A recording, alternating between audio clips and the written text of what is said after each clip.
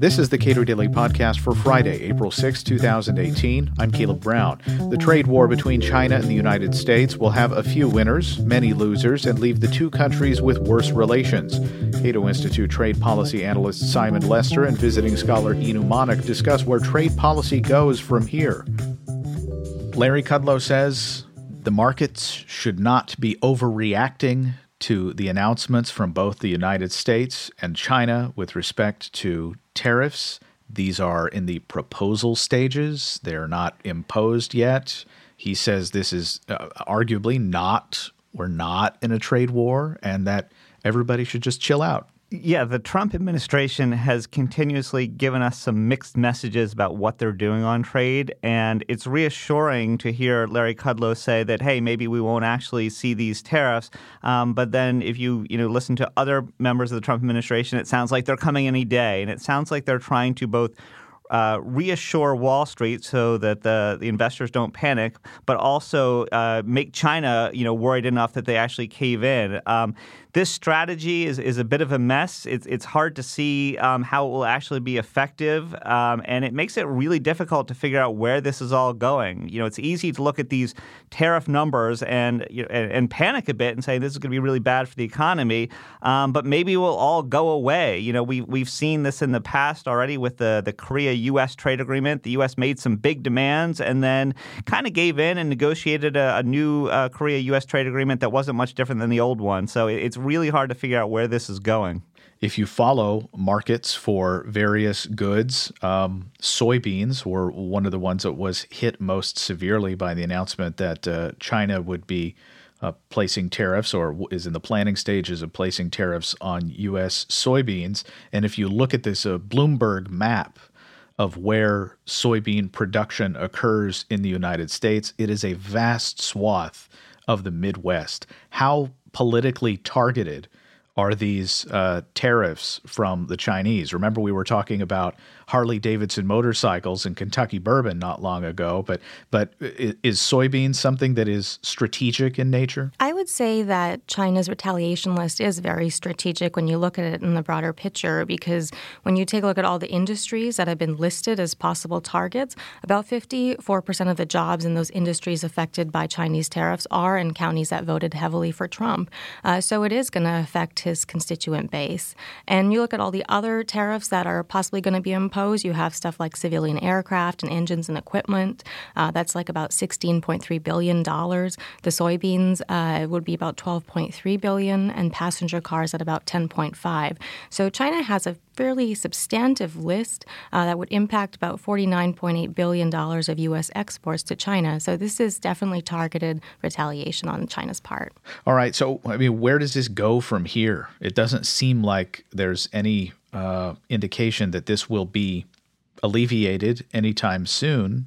And it's a months-long process to get these things either adjudicated in some way. So what happens in the next couple months? Well, the U.S. process is, we have a democracy where we deliberate about these things and we ask for public comments. So we've got a couple months here where, we have to sort out exactly what are the tariffs that we're going to impose. And, a lot of interest groups will weigh in with that. China doesn't have the same problem. They can just kind of act. So I think, but they're just kind of going to stand back and wait and see what the U.S. does. In the meantime, though, hopefully, the U.S. and China will sit down and talk about some of these things.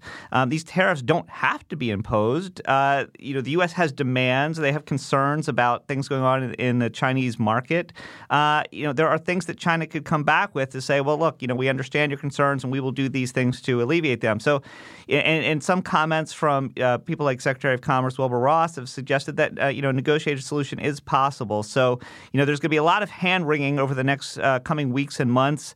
Hopefully, cooler heads kind of prevail here and we get some negotiated solution. Yeah, I would say the big question in my mind is how sincere the United States officials are in going through a negotiated strategy at this point, because China has basically said that, they had bilateral negotiations ongoing for many years, and the United States has dropped the ball on that and is not engaged. To what extent that's true, we don't know the level of engagement that is happening. But if the U.S. is not going to sincerely engage in negotiations, I can see that being an escalation for a trade war.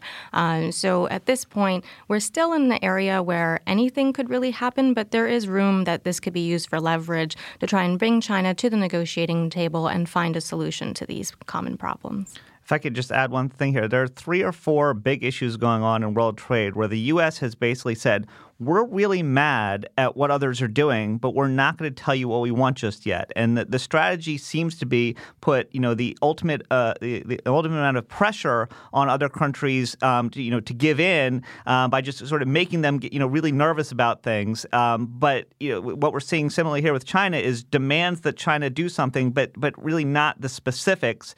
And the idea is just to sort of have this threat of tariffs hanging over everyone's head. So when they finally hear what the U.S. wants, they'll cave and say, okay, we'll give it to you. Whether that strategy works, I don't know. But that seems like a lot of what the U.S. is doing with regard to China and on some other negotiating issues. Does that itself place the United States at risk when it comes to trying to be fundamentally honest with respect to trading negotiations, is saying we're not going to get into what we actually want? I think that other countries are going to get sick of this, and they're not going to want to negotiate, in this way. And so, there's a lot of sort of unseen things going on here. And what we may find is over the next couple of years, other countries spend time negotiating with each other and ignoring the United States because you just feel like you're not going to get something good out of a negotiation with the United States. And so, what we might see is, the EU finishing up a trade agreement with Japan and other countries joining the Trans-Pacific Partnership, but basically other countries liberalizing with each other as they get fed up with dealing with the uncertainty that they're getting from U.S. trade negotiators. Is there a product that the Chinese government could say, you don't get this product at all anymore? Because if you look at some of the bubble charts of the products that we ship across the Pacific Ocean, televisions it looms large in terms of what we import from China. And of course, those are huge supply chains that bring televisions to the public in the United States. But I'm trying to imagine what would simply end this. I would think that a lot of the products coming from China, like televisions, we could, ultimately get somewhere else. There are a couple of things that they make. They have rare earth minerals that I think are used to make smartphones. There are a couple of things that China has that are hard to get elsewhere. And if China cut off the supply of those, that would hurt. There's also the problem of us needing to borrow money and China often buying a lot of U.S. Treasury bonds. And if China said, well, we're not going to lend you any more money, that could also be very, generally disruptive to the U.S. economy. Donald Trump has not hidden from the public his dislike of how our trading system operates and the rules that the United States operates under. So is he winning by losing in a way? That is he truly going to weaken the trading system with the World Trade Organization and other organizations? Yeah, I think the best way to think about the World Trade Organization is a set of rules that provide for a mutually agreed constraints on protectionism. It's not complete free trade, but we all agree to limit tariffs and not to engage in protectionist regulations. And the system works well, and people generally respect it, and it acts as a check on protectionism. But what we're seeing now is the U.S. government initiating protectionist measures that are outside the bounds of the normal rules, and China reacting by doing the same. And so when you have these two major trading powers playing fast and loose with the rules and pushing the boundaries, it creates the possibility that the whole system will collapse. And we're not close to that yet, and I don't mean to be alarmist, but it's not good when you have these two countries basically taking protectionist measures that nobody really thinks are justified, and sort of escalating it sort of back and forth. We're going to impose these tariffs, and no, we're going to impose these tariffs. So there's a real threat here that this spreads, and that the value that the world trading system provides will be undermined, and this could spread to other countries and people pulling out of the system. So ideally, we can get this all in check and get people back with playing within the rules again. Simon Lester is a trade policy analyst at the Cato Institute, and Inu Monik is a visiting scholar at the Cato Institute. Subscribe to and rate the Cato Daily Podcast at iTunes and Google Play, and follow us on Twitter at Cato Podcast.